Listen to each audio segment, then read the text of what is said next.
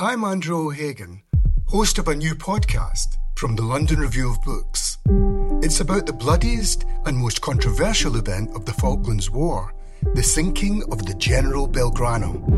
Margaret Thatcher was accused of a war crime. The truth would only emerge in the pages of a private diary. This is the Belgrano Diary. Listen wherever you get your podcasts. Twice. If you enjoy listening to the LRB podcast, then you'll probably enjoy reading the LRB. You can subscribe to the LRB from just £1 per issue. To find out more, go to lrb.me/listen.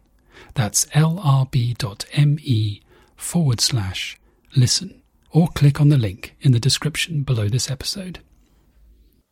Hello, and welcome to the London Review of Books podcast. My name is Thomas Jones. Today I'm speaking with Emily Wilson, a professor of classical studies at the University of Pennsylvania, translator of the Odyssey and Booker Prize judge, who has a piece in the current issue of the LRB on the Oresteia of Aeschylus.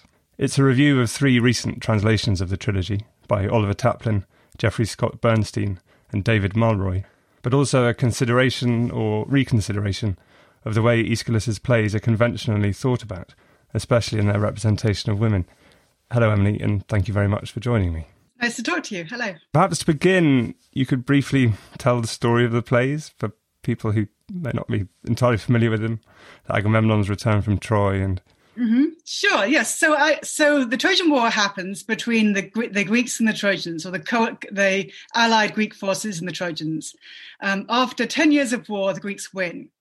So the Agamemnon starts with Clytemnestra learning about the fall of Troy. Her husband, Agamemnon, is one of the Greek commanders who's been fighting at Troy for 10 years. We learn in the first choral ode of the play about the start of the war and how did it happen that the Greek fleet got to go to Troy to make war on the people of Priam. We learn in that ode that the goddess Artemis was enraged at the Greeks and didn't want to let the wind blow to let these Greeks go fight in that foreign city. And she set Agamemnon a terrible choice that he had to sacrifice his own daughter, Iphigenia, in order to make the wind blow. And the chorus frames this terrible choice in terms of a conflict between Agamemnon's male community, all these guys, these soldiers who want to go to Troy to get all that loot from this wealthy city, who've been promised a chance at that, versus his loyalty to his household, and Greek his oikos, which might involve ideally not killing any of his children. But he makes the choice that he is going to sacrifice his own daughter, Iphigenia, to make the goddess let the wind blow and let the troops go to Troy to kill more innocent civilians as well as more warriors. And it's framed as this terrible choice which is itself terrible and will lead to terrible things. And then the play traces the beginning of the terrible things that emerge from this choice to make war and this choice to kill a female family member. Agamemnon arrives back from Troy, all chuffed and excited, and accompanied presumably by a lot of props of treasure from Troy, and also accompanied by an enslaved woman, one of the daughters of King Priam of Troy, Cassandra. She knows that bad things are going to happen as soon as they set foot inside the house, but Agamemnon, who's presented as this kind of privileged idiot, thinks it's all going to be just fine and surely everyone's very happy to see him, including his wife.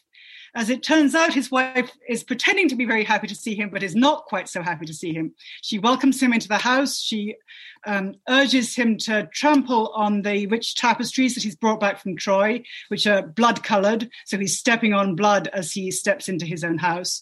And then once he gets inside, she makes him a nice hot bath and axes him to death.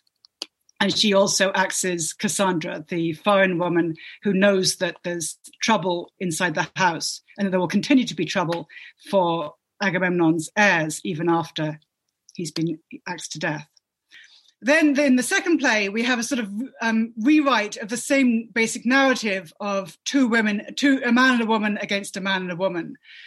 Electra and her brother Orestes, who's now all grown up, who are the children of Agamemnon and Clytemnestra, plot to kill their mother in revenge for their dead father.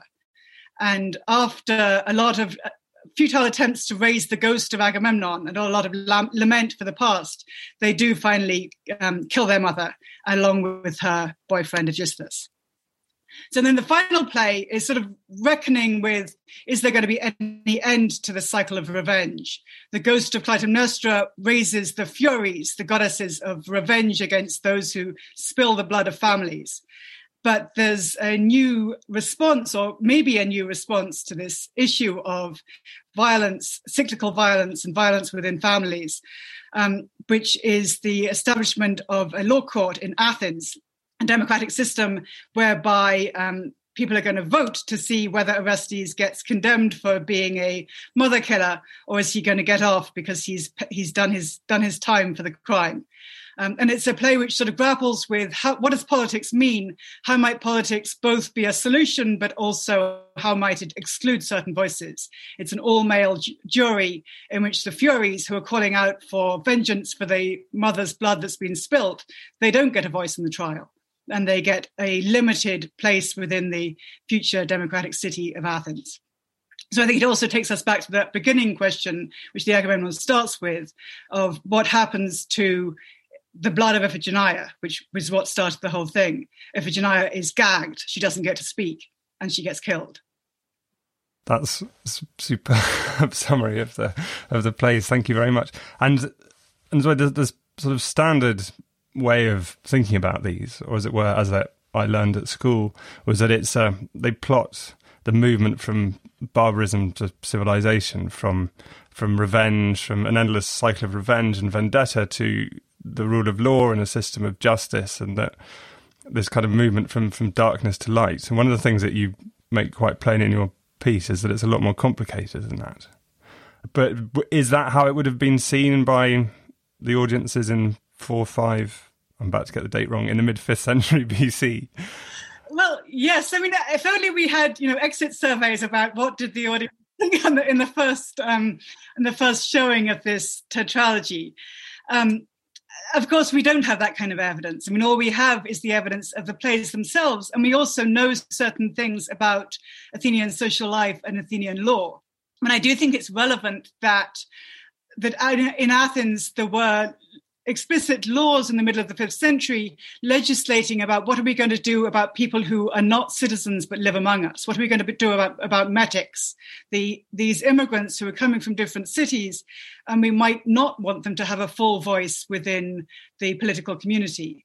So I think we have sort of really clear legal and social evidence that the question of who gets a voice in the assembly and who doesn't, including both debate about people who come from a different city who are foreigners, and also debate about how exactly are we going to make sure that women don't have any of the autonomy that they might have in rival Greek cities, such as in Sparta.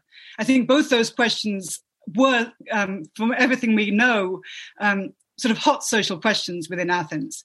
And the question of exactly how many people, if we had polling, exactly how many people would have said foreigners should have a voice in the assembly, or that kind of thing. How many people would have said maybe we should let our women have a little bit more autonomy as they do in other Greek cities?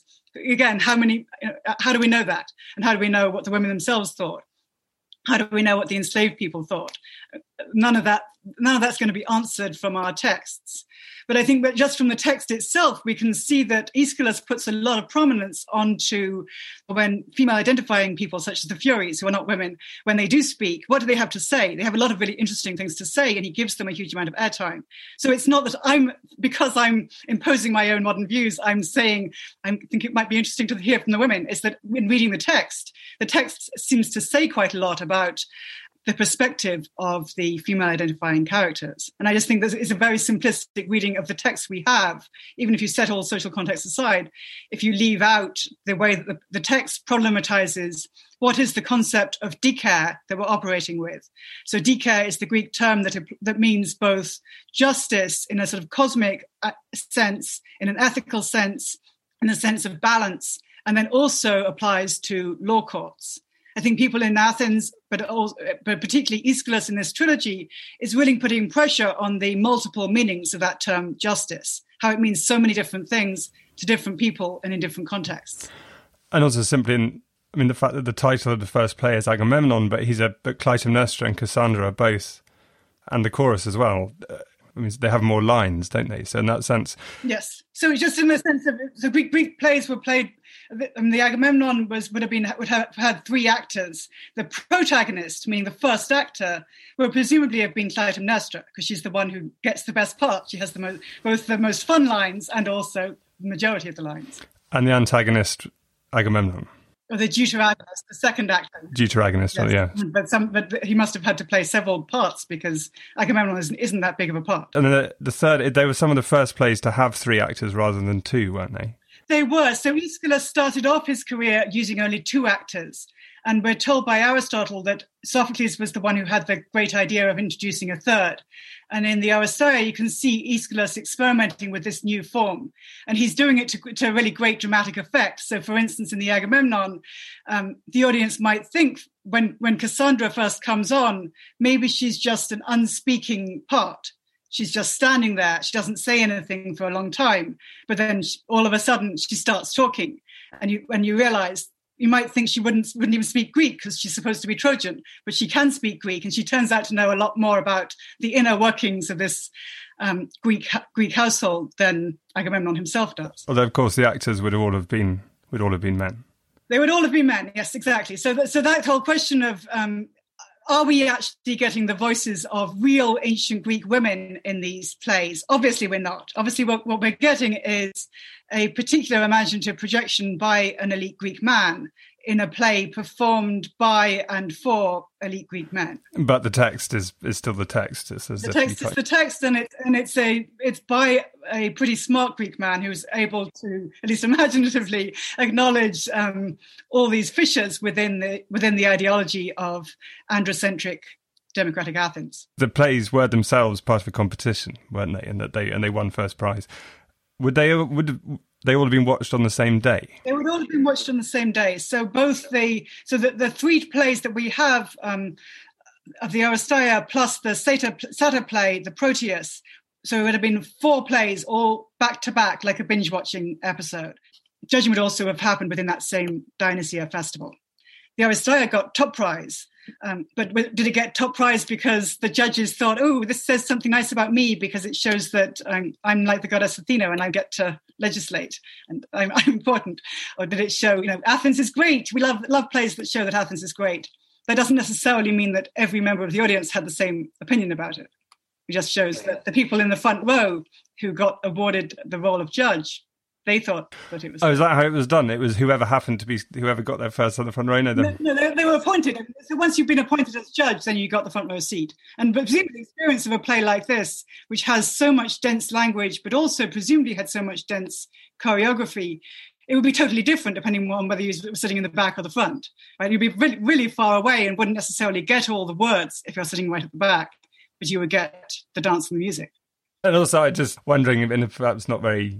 in a metatextual way, whatever. The idea that the plays which are trying to win the prize, and then it ends with this: here are the judges and the juries, and they're making this decision, and they decide to award it this way. And if there's some sort of implied plea to award the prize, I guess you could read it the other way, right? You could read it that within the world of the play, the jury is split. There's equal number of votes on both sides, so the judging doesn't actually work very well, just as a process. I think you can also say, you could say, yes, this is great. This is a celebration of a democratic institution. And look how great it is that we have juries now. And we didn't used to have juries back when we were a tyranny. But then also what happens in the humanities is the jury doesn't manage to come to a decision. And instead they need a single person who's operating a little bit like a tyrant who comes in and says, I'm going to go with this because of my family heritage, which says that I'm always going to side with guys instead of women.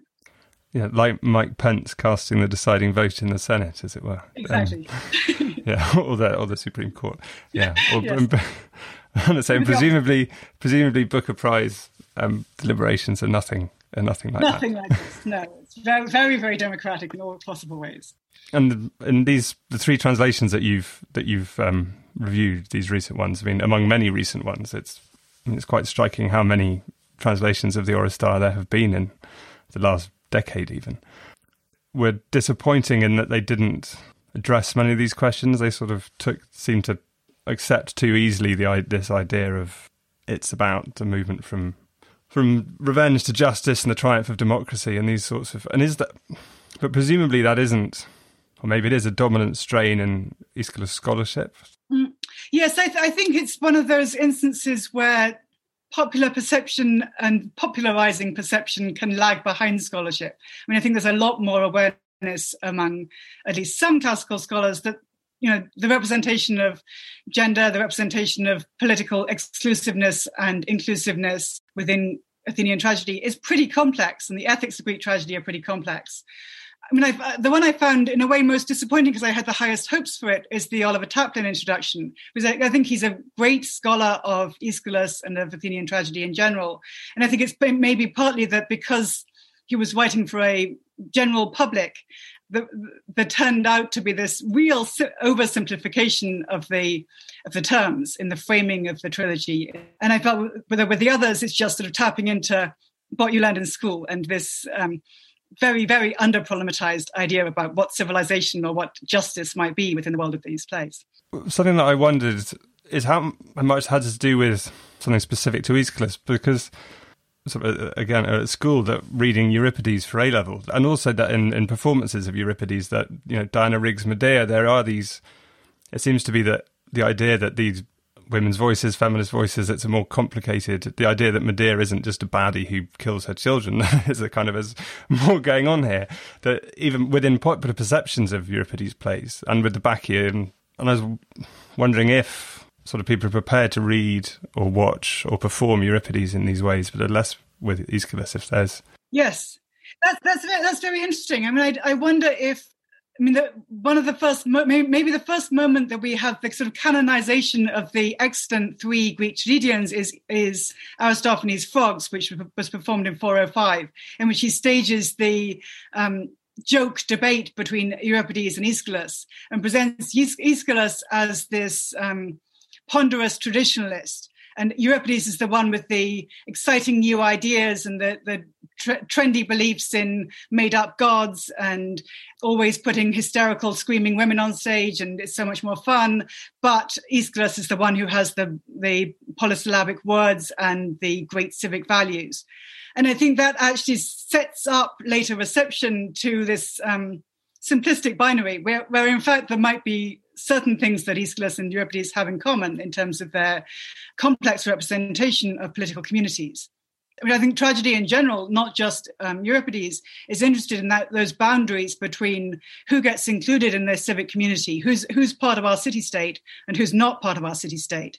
The Antigone by Sophocles is also about this. It's not just those two. I mean, almost any Greek tragedy you can think of is in some sense about that, right? It's about who's outside, who's inside. How might that boundary be a problematic boundary? And which was a very live question, obviously, in the... Absolutely, in yes. the 5th century, well, as it is now as well. As it is now, yes. And I suppose the other thing that would sort of related to that, the way that the Athenian democracy and the way it's always held up as this ideal that all citizens have a vote, and not acknowledging how many people are excluded by the expression all citizens. Right. And what, all what it means, meaning all enslaving men who had gone through military service, which of course is a pretty small subsection of the population. It's not nowhere near even a quarter of the population by most estimates. People have different estimates, but maybe 10%, maybe 20% of the population. So I mean, I think it's not actually all that. I think it would be weird if an intelligent person like Aeschylus hadn't had some thoughts about the exclusiveness of democracy as well as the greatness of democracy. Yes, of course, and also, democracy depends on who is the demos, and I mean, there's a sense in which it was. I mean, it was in that case, it was an oligarchy. If you have, it was a large oligarchy, but it was. Yes, I mean, I think within 5th century terms, it's different from an oligarchy because inclusion in the in-group that gets a voice is not dependent on your father having a lot of money and a big name. So in that sense, it's different from an oligarchy. But just in terms of how many people get to have a say, it's slightly more than in oligarchies, right? I mean, so once Athens became, with the oligarchic coup, when the 400 were in charge, 400 is less than 6,000. So it was fewer people, but it's still more. It's not like it's a radical change, you could say. I mean, between 400 men who had more money versus 6,000 men, some of whom didn't have quite so much money. Those are the choices, right? Or else one man who's the tyrant. And you mentioned the Aeschylus's polysyllables, and there is that. I mean, the question of his Greek. I mean, it's very difficult. Well, I say very difficult, relatively difficult, isn't it? Is that you would never set Aeschylus as an A-level text in the way that you would Euripides. Yes. and obviously that poses particular problems for translators as well, because there are many knotty passages where it's very hard to see what he's getting at. It's very hard to see what he's getting at, and it's also very hard to figure out how do I make sure it doesn't. I mean, you can, as a translator, you always have to decide, what am I translating? And in the case of Aeschylus, do you want to translate the difficultness? If you don't, you're ignoring something which seems to me a super important part of the text. I mean, in the course of the 3 plays that we have from the Oresteia trilogy, you go from extremely difficult language to slightly less difficult language. And that's part of the progression or / change that the trilogy is tracing between this world of mystery to this world where it's sort of clear where the hierarchies are within the world of the Athenian polis. And that's there in the language as well. So if a translator leaves that out, it's a pretty big part of the trilogy that's being left out. But then do you want to make it totally incomprehensible? How hard can you make it in order not to totally lose the audience or not totally lose the reader? And then there's also just questions that are inherent in translating Athenian tragedy in general, even the easier plays by Euripides, to do with how alien verse drama is within a contemporary literary context. Right? I mean, modern playwrights don't usually write in metrical verse. And we usually have a really clear distinction between musical theatre on the one hand, like Broadway and Disney, and Hamilton, versus serious literary drama, which is usually not metrical and usually doesn't have songs all the time. And so I think there's also a really difficult question for translators about how much do you represent the poeticness and melodicness. And that's even beyond the rest of the fact that Aeschylus loves doing these long compound words, making up long compound words and embedding metaphors, and then embedding one line later there's going to be a totally different metaphor also embedded in the language. Yeah, well, I suppose Tony Harrison is an example of someone who does, but that's a self-conscious imitation of ancient Greek and his rhyming metrical plays, isn't it? But Hamilton is a good example though, because that is, I would say that is sort of serious, or is taken as a more seriously than much musical theatre. So it is. It's serious political drama, which also has some funny moments and also has very marked poetic and melodic musical. It's doing something with music as well as doing something with words. So I think it's actually a pretty good example of a modern cultural artifact which is quite similar in certain ways. And was there music on the Greek stage? How much music would there have been? Well, the choral passages would all have been sung and danced to. So the fact that if you go to an ancient Greek theatre or the remains of one, that big round space is for the chorus to be singing and dancing. So Athenian tragedy is always composed with episodes of actors doing dialogue in an iambic meter, which would have been spoken, and then interspersed with, now there's going to be a choral episode and they're going to be singing and dancing with music. I mean, the question of what's authentic is also a good one, right? I mean, who knows what authentic means? Does authentic mean that you're trying to take somebody back in a time machine, which in fact, authentically you can't do? So you're pretending to do something you can't do. Or does authentic mean you're going to reproduce this felt politically vibrant in 458, so maybe it should feel politically vibrant now? That might be authentic in a certain way. I mean, so you talked about Tony Harrison, that Tony Harrison masked version, which was, I think, National Theatre, BBC. You can see bits of it on YouTube. They have masks. It's all male actors. It's gesturing towards a certain kind of authenticity. But of course, there are certain ways that it's, I mean, I would say that the Furies are kind of underplayed in the Tony Harrison Oresteia, and presumably they actually did dancing and singing that made them sound fascinating and scary, which I don't think they do in that particular production. I mean, there haven't been as many, to my knowledge, productions with full score as you might think. I mean, with really a lot of music, but there have been some. And of course, there are operas versions as well. Operas, exactly. I mean, opera is another, as well as Broadway, opera is another place you could go to find analogues. Yeah. I mean, one of the things that you say in your piece is that endless translations of the same old texts are not self-evidently a good thing, but obviously there are reasons to have new translations. Have you ever been tempted to translate Aeschylus yourself? I love Aeschylus. I mean, I don't think I feel right now that I definitely need to do it, because as I try and say in the piece, I think both the Sarah Rudin version of the Oresteia and the Oliver Taplin version of the Oresteia are pretty good. And I mean, I do feel that if you're going to do a retranslation of a text that's been done a gazillion times already, I really do think that one needs to have a clear sense of there's something about this text that I think I can bring to readers who haven't necessarily read the Greek, that's going to be both authentic and illuminating and engaging in a different way, and also a responsible rendition of something which isn't getting across in the versions that I'm trying to use.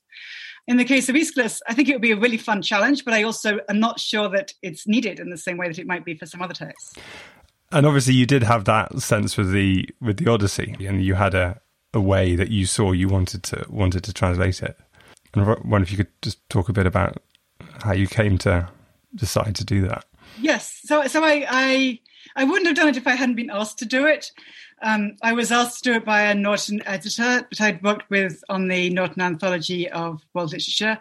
And they were looking for a new one. And I took quite a long time trying to figure out if I thought I should do it, because of that question of, does the world really need this? And also, is it a good use of 5 years of my life? And then I did some just review and reading of other translations, and also just thinking through my own experiences as a teacher of American college students of how do I teach the Odyssey in translation using these different translations? What do I find difficult to get across in the classroom using these translations? And after doing that exercise and then sort of doing close readings of bits of the Greek next to a dozen different relatively recent translations, I thought actually I would like to do a new one, because I mean, I guess one of the big things that I thought about was verse form. The big trend over the last, I mean, not really trend if it's decades long, but the dominant thing over the last few decades in Anglophone translations of Greek and Roman verse in general, not just Homer, is to use non-metrical verse, like either free verse, or you could call it stacked prose, where it doesn't have a rhythm, even though the original has a very regular rhythm. So I felt that the dominance of either using a prose translation or using a stacked prose translation where it has no rhythm, that seemed to me conveying a somewhat limited vision of what does the Odyssey sound like, especially because the performer laudability of the Odyssey seemed to me so important to how the Odyssey and the Iliad were experienced in antiquity. So I wanted to do a very regularly metrical version. And I also wanted to do a version that would be reflecting something of the syntactical clarity of the Odyssey. I'd done translations of Seneca before, and I didn't want to make the Odyssey sound like Seneca. I didn't want to make it sound like, here's some show-off rhetoric, and yay, I'm going to be all in your face with my show-off rhetoric. I wanted to make it very much antithetical to that, and the sort of clarity and simplicity to Homeric diction, to Homeric syntax at least, if not diction. And then at the same time, I also thought there's a way that the most read, the best-selling, usually North American translations tend to impose a sort of Odysseus-centric viewpoint onto the Odyssey, which I actually don't think is at all how I read the Greek, and it isn't how many Homerists nowadays read the Greek. There's been a lot of sort of focus on Homeric point of view, Homeric shiftings of point of view, that you're looking through one character's perspective and another character's perspective. Here's another character speaking. And I felt that wasn't getting across at all well in a lot of the translations that were most commonly being read. That fluctuation between, it could be her perspective, it could be his perspective, and it shifts. So those things made me think I might want to try doing something different. And it's not necessarily that I thought, it's going to be the best translation, but just it's going to be different in ways that are valid. Yeah, no, that makes sense. I mean, just in a very crude way of that, the first time sort of having read abridged versions which made him the hero, just reading the Odyssey and seeing how much of it or even just how much of it is about Telemachus, about Odysseus' son, for a start, and also that that Odysseus is one of the early great unreliable narrators. Here he is, he washes up on a beach and comes up with, "Yes, well, everyone else on my ship is dead, and this is how it happened, and none of it was my fault." I mean, that's a sort of, so there must be a lot of fun to be had with that. The leaders who say none of it's their fault, yes. We have a lot of those nowadays, but yes. So right now I'm doing the Iliad, and it's a whole other set of challenges, but in a way there are comparable challenges too, about different kinds of challenges of male leadership and distinguishing between these different styles of male leadership and the costs of that male leadership on the other people. And there was a about, I can't remember if it was possibly a review of Peter Green's Iliad, but talking about, because the last translation that I read was Robert Fagel's, which is really was struck by how incredibly bloody and violent, and there's a real emphasis on the sort of the guts and the gore. It's incredibly compelling, but you can miss, that emphasis means that you miss a lot of other, I don't know, moments of humour or all sorts of other. And I suppose the question with the Iliad, the bits which are sort of possibly written later and things like that, and are those things that you would try and signal in a translation? I mean, there's the famous helmet, isn't there, which is not made of bronze, or is that right, or have I got that wrong? But these moments which may have been written later, if you would try and signal that in a translation. Right. I mean, I actually think that all the Homeric question kind of things, I think the place for those is the introduction rather than the translation. I think the translation should be a rendition of the standard text. And there is such a thing as the standard text. There are minor variations within different modern editions, different renditions of the ancient text. I mean, this applies to the Odyssey too, right? That there are questions, and there's still debate among Homerists about exactly what was the process of composition. Can we actually trace differences between parts that may have been added later in terms of the storytelling? Iliad Book 10, which is the Night Raid book, is often said to be a later addition to the story. But what exactly does later mean? And doesn't clearly by classical antiquity that was part of the Iliad. So it doesn't seem to me that as a translator I need to sort of try to go back to the prehistory of the text and uncover. I mean, just as if I was translating Hamlet into French, I wouldn't think, actually, I need to translate a Hamlet. I would think I actually have to translate Hamlet, and then I can give you some notes about what Shakespeare's sources might have been. And I think it's actually not that different from this. I think there needs to be some framing of the way that Homer isn't an author in the way that Jane Austen was. But that's not the same as saying, I'm going to do. I think Stephen Mitchell is the one modern translator I know of who follows the very controversial and, in my opinion, wrong-headed views of Martin West, who thinks of Homer as an author very much like a very, very literate kind of author who was compiling from different versions of the story and didn't include Book 10 until much later. And so Stephen Mitchell, following that kind of marginal scholarly theory, leaves out Book 10 from his translation. I'm not planning to do that. Emily Wilson, thank you very much. Thank you very much. It's fun to talk to you. You can read Emily Wilson's piece on the Oresteia in the current issue of the LRB, along with TJ Clark on Pissarro and Cézanne, Christopher Taylor on Martin Amis's new novel, Claire Wills on Ali Smith, and Andrew O'Hagan on The New Romantics. Thanks for listening. You can find a link to LRB pieces relevant to this episode in the description below.